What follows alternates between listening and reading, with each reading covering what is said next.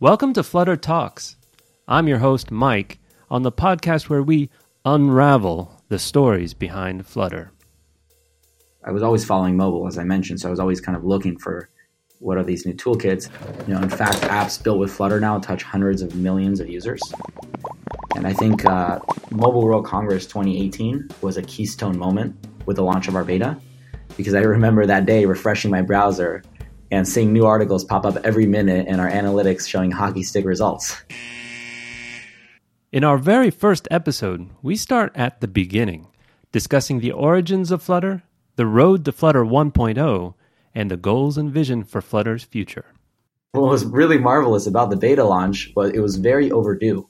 The alpha label was more of a marketing term. And I remember posts of devs saying, "This is the most stable alpha we've ever seen." That was Martin Aguinis, and he joins us today as our very first podcast guest. And he is an amazing guest because he's intimately involved in the vision and growth of Flutter. Martin is Google's Flutter marketing lead, but he's been involved in the world of apps and app development for much longer. I've been involved in apps for a while. I always loved how easy it is to distribute them to users. Thanks. So I had a couple apps that I had funded. One was an event-based app that really helped you find all the events going on around your area. And the other one was a pre-Uber application that essentially helped with ride-sharing in universities. Martin joined Google in 2016, but he didn't start out on the Flutter team. I was on the YouTube team working in VR. This was at the time that we were about to launch Daydream, so it was very nascent, trying to understand what VR really means at YouTube and how to best position some of the content to viewers. Martin joined the Flutter team in 2017 at a pivotal time in Flutter development. At the time, Flutter had just gotten Hamilton. So it was being used very widely within Google, but it was just beginning to establish that external brand. One of my primary objectives was to help craft that brand and narrative and really show the power Flutter really has externally to Google. Okay, it's 2017. Flutter is taking off. It just got Hamiltoned. The biggest musical in Broadway just launched their app written in Flutter. All eyes are on Flutter, and you've just started your new job marketing this mobile UI toolkit. Where do you start? Who are your users? How do you market an open mobile UI framework? We were basing a lot of our strategy among Hamilton, which was very first big external brand to use Flutter. And it was a really exciting step for the team because it became the first big domino that really knocked Flutter into that external world. But fundamental understanding of how Flutter is being used externally was very important to do at the time, because unlike now where we've gotten a lot of feedback and we've already launched the full product, back then we were still trying to fully understand who is our target market and who can Flutter really appeal to. So in the early days, I actually spent a lot of time doing that. So I spent a lot of time with our UX researcher trying to understand who are our core users and also interviewing some early adopters to see what are the features that they like the most and what are the things that they want to see going forward. One of the big benefits we have now is that we get a lot of feedback from the community, and that really helps address and make sure we're steering our team in the right direction.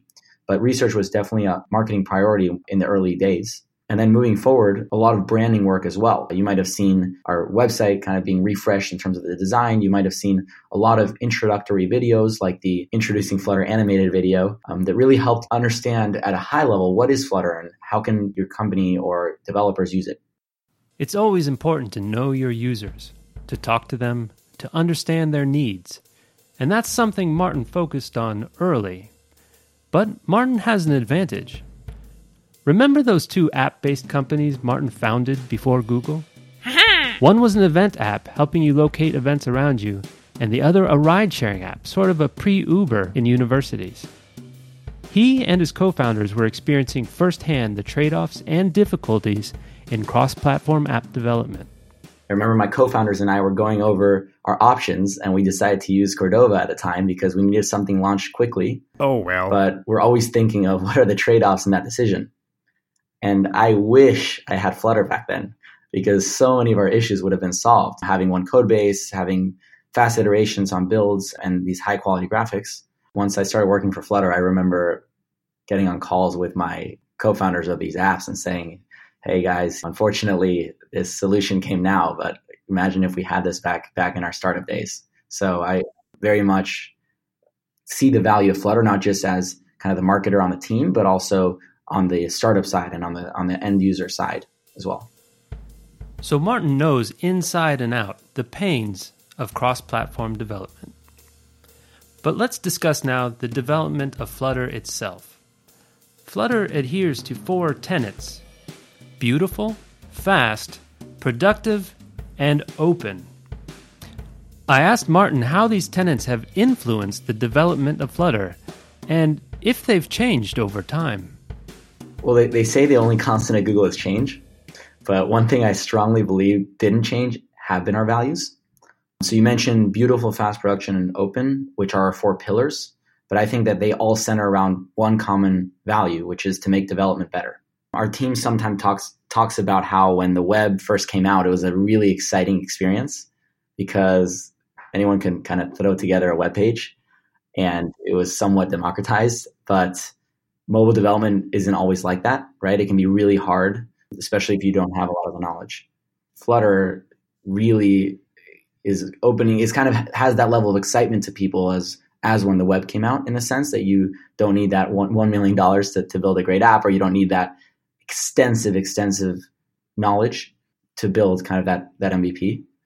And that's one sense of making development better. I think just kind of making it so that anyone can play with it and anyone can experience mobile development, but also the way you do it. So obviously the flexibility, we talk about beautiful and fast and productive, right? Those first 3 pillars, those are all about the developer experience and the end product result.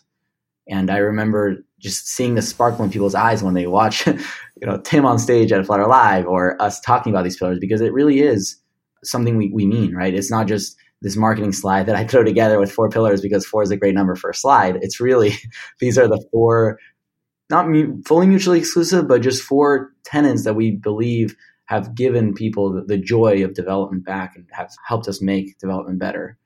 And then, of course, there's that last one, open, which is incredibly important in terms of our user-first approach and our transparency. As you have probably seen, we recently publicly released our roadmap because we really want that transparency and feedback on what we're doing. For the Flutter team, being open is a lot more than just being open source. Someone recently direct messaged me on Twitter and had questions about how can they brand their Flutter-related job site. And there were definitely a lot of brand violations happening with the site. But instead of immediately kind of ignoring the request or flagging it, I really said, okay, we're a very open community and we value transparency and we want to make sure everyone has the right information. So I actually just decided to go and contact my legal counsel and say, hey, how can we best help this person out? How can we best make it so that they don't have to shut the whole thing down, how they can just kind of rebrand or help in this community? Because again, big part of Flutter is the fact that everyone's contributing somehow. So we kind of went back and forth and actually came up with a solution. And I messaged this individual back and they were very happy and they were able to immediately make those changes and kind of keep their site. So that's example of keeping that openness and kind of two-way street value that we hold in Flutter of we're not looking to ignore any requests and we're not looking to prioritize certain people over others. I think it's really important because it's a great learning for our team as well in terms of refining those brand guidelines now that we know these specific use cases. Martin brought up some really good examples of how values truly guide a product. Although Flutter is always evolving in a team where the only constant is change, the values that Flutter holds have remained. Now, building a product is not a single task, but a journey. You lead your team by your intended path, but ultimately, you may be surprised where the road has led you. It all started in 2014, when Eric Seidel and a couple of developers from the Chrome team decided to start experimenting. And I remember those initial days, as Eric sometimes said in some of his videos, is Flutter really started when some devs on the Chrome team decided they wanted to try and make a faster web. And once they realized, wow, we're really onto something here, they eventually ran a lot of tests and kind of started this project called Sky. Sky was first introduced in 2015 during a Dart conference in San Francisco. It was introduced as a UI toolkit to run Dart on Android. The next year, at the same conference, Flutter was demonstrated in Munich, Germany, and on that same day, Flutter was officially opened as open source. But there's an interesting story behind the name change and how it all began. A lot of people ask, why is it called Flutter? Google actually acquired a company called Flutter about 4 or 5 years ago. And a lot of even Googlers assumed that was the current Flutter, but that's actually not the case. Google just ended up having the name rights to Flutter, and we very much liked it for the product because Flutter is a name that's all about kind of going up, openness, exciting. I just see Flutter as a happy term, and I think that really exemplifies what the toolkit provides. So the move from Sky to Flutter was just a simple name change? Or was there more to it? So one was the technical name change, where when we became an official product, we needed an official, legally accepted and approved name, and Flutter really fit that fold when the team got together and decided on names. But the second one was what was simultaneously happening, which I think was how this was transforming from more of an experimental product to something that was truly a solution that could benefit millions of people. And I think Mobile World Congress 2018 was a keystone moment with the launch of our beta, because I remember that day refreshing my browser and seeing new articles pop up every minute in our analytics showing hockey stick results. What was really marvelous about the beta launch was it was very overdue. What I mean by that is that the product was already incredibly stable. The alpha label was more of a marketing term. And I remember posts of devs saying, this is the most stable alpha we've ever seen. So I think the perceptual kind of jump, or the perceptual milestone of Mobile World Congress and beta, helped legitimize Flutter to the public. So now it became a lot more of a serious product. If you look at Flutter within Google and Google's priorities, at I.O., we were positioned and we got our own sandbox space with Firebase and Cloud. We were at the keynote of Google Developer Days in China alongside the other Google products. So you also saw a transformation in terms of how Google is thinking about Flutter and how much of a priority is becoming at the Google level. Since that time, awareness of Flutter has continued to expand, to the point where now Martin is starting to hear Flutter talked about in unexpected places. I was actually golfing a couple weeks ago, and someone I was with, we were just having a conversation after a couple holes, and he was asking what I did, and I told him I worked at Google at this thing called Flutter, and he told me he was building a Flutter app. And that was unheard of a couple of years ago. And my Uber driver knew what Flutter was, and I'm like, that's awesome. Just the fact that all people from all kind of industries or areas are hearing about this technology means, number one, it's clearly very exciting and helping people. And number two, we're taking a step in the right direction. Flutter Live was held in the London Science Museum on the 4th of December. This was a big deal for Flutter, the first Google public event dedicated to Flutter. It was part demonstration and part celebration of Flutter and the Flutter community. Tim Sneath was on stage, along with the Flutter team and amazing Flutter developers, showcasing their apps and what they've done with Flutter. Google showed us that not only was Flutter ready for real-world applications, but that people across the world were already building them. I mean, it's really amazing when you work on something nonstop for 4+ months and finally see it come to life. But it really did take a village to make Flutter Live happen, from these community members submitting videos, to our partners giving the talks, to our internal teams planning every last detail. Absolutely everything was calculated, especially on the online front. I think the main highlight was just seeing the excitement behind Flutter Live, especially the My Flutter Story campaign. We promoted developers all over the world sharing their diverse stories. And we got submissions from everywhere, like Nigeria, Australia, Paris, London, Seattle, Denver, right? Everywhere in the world. And kind of going through all these stories. And if you right now even go on Twitter and type #MyFlutterStory, you can see some of these submissions. It really was one of those moments where you humanize the product so much, because a lot of times you see results from events in terms of numbers and dashboards and, as you mentioned, hockey sticks. But when you actually see the human behind this and you actually start seeing the specific stories, like I'm person X and I work at company Y, and because of Flutter, I was able to achieve Z, that really hits my emotional side, right? And I do get very emotional with these stories. And I think it was beautiful to meet some of these people in person at the event, but also see a lot of them just on social media and actually putting together that My Flutter Story video that we were able to show. At Flutter Live, the 4 pillars that Martin discussed were front and center. We learned more about how beautiful and fast Flutter is by seeing amazing apps, and how productive it was by seeing quality developer tools and services. But perhaps the most important pillar in Flutter Live was openness, and seeing how important the community really is to the Flutter team. Although the event was in London, it was viewed simultaneously all over the world by over 1 million people. That's beautiful. Recently, on January 17th, Flutter released its roadmap for 2019. We got a sneak peek at some of their plans during Flutter Live, but now Google has shed more light onto what can be expected regarding Flutter at Google I/O in May. Notice how the 4 pillars play a role in the roadmap as Martin discusses it. I'd say our team is very hard working on priorities to continue delivering the best way to build UI across screens. And I would tell listeners to stay tuned both at Mobile World Congress and Google I/O this year, where we will be giving more information in terms of what we're kind of working on beyond the roadmap that we published.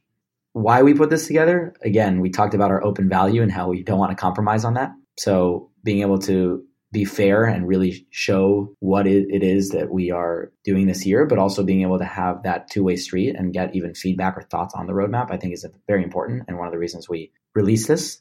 In terms of what's on there, I think as you'll read it, we released different themes, and within each one, we have more details on what we mean by them. So fundamentals, ease of adoption, ecosystem, support for platforms beyond mobile, dynamic updates, and tooling. Those are the themes that we released. And each one have, again, more details. And I really encourage you to go and read it and definitely give us feedback. But things like in the fundamentals section, bug fixing and really enhancing performance. Also, some of the other themes that were interesting to people is the ease of adoption. So adding Flutter to an existing application, something that brands like Alibaba have done. And we realized that this is a really important use case for people that already have applications. So Flutter's not just for new projects. It can be integrated into existing mobile apps, just like Alibaba did. We talk about dynamic updates, patching on Android. And I think something people are very excited about is support for platforms beyond mobile. Right. And one thing we are pledging is that we're going to make the Hummingbird project, which, as you know from Flutter Live, is Flutter running on web, available to developers this year. This last announcement, Hummingbird, is huge. Flutter already has desktop embedding. In fact, all the slides presented in Flutter Live were written in Flutter running on desktop. But with Hummingbird, Flutter is taking on the web. So, if you haven't yet tried Flutter for yourself, Martin has some advice for you. I would say now is the perfect time. Flutter.io is our website, and that's the canonical source of truth for everything in terms of trying Flutter. On there, we have links to code labs. We have different tutorials. We have some of those explanatory videos, as you mentioned, that myself, Andrew, Philip, Emily, Matt, a lot of people from our DevRel and PM teams are on. We have even a Udacity course that was launched. I know other people from the community are launching their own courses. Some are tailored towards junior developers, some are more advanced. So there's definitely a lot of resources now that we've hit 1.0 to quickly learn Flutter and also experiment with different parts of Flutter. So definitely go on flutter.io. And if you want to get involved in the chats or the communities, there's a community tab of the website that has all the different groups and kind of the purposes those groups serve. So you can easily direct yourself to the right group for help. But before you even start with tutorials, courses, and labs, there's a simple way to get hooked on Flutter. To be honest, I also just encourage you to download the SDK and just try hitting hot reload and making one change on the sample app, because just having that experience of trying hot reload and just seeing how Flutter is being used is a great one. Martin, I know you were working very hard leading up to the Flutter Live event, and I hope you got a little bit of a breather afterwards. but I have a feeling you're going to be very busy in 2019. So best of luck to you, Martin, and to the entire Flutter team. It was a pleasure talking to you, and I'm so glad to have you as our guest for the first episode. It's a great way for us to start. Thanks so much for having me, and really appreciate this opportunity, and also really appreciate all the feedback. And as you just mentioned, the Flutter community is very, very responsive and friendly, and so are we on the team. So never be intimidated to reach out to us, because we do really value anyone's feedback or thoughts as you continue this development journey. We'll be back again next month with another great guest and the introduction of our Flutter Coding Challenges, where you contribute your solutions, help build our app, and get mentioned on the podcast. If you enjoyed this podcast, you can help spread the word to the rest of the Flutter community by leaving a review and telling us what you think. On behalf of myself, producer Martin Jarrett, and sound engineer Mert Puder, thank you for listening, and we'll talk with you again on the next episode of Flutter Talks.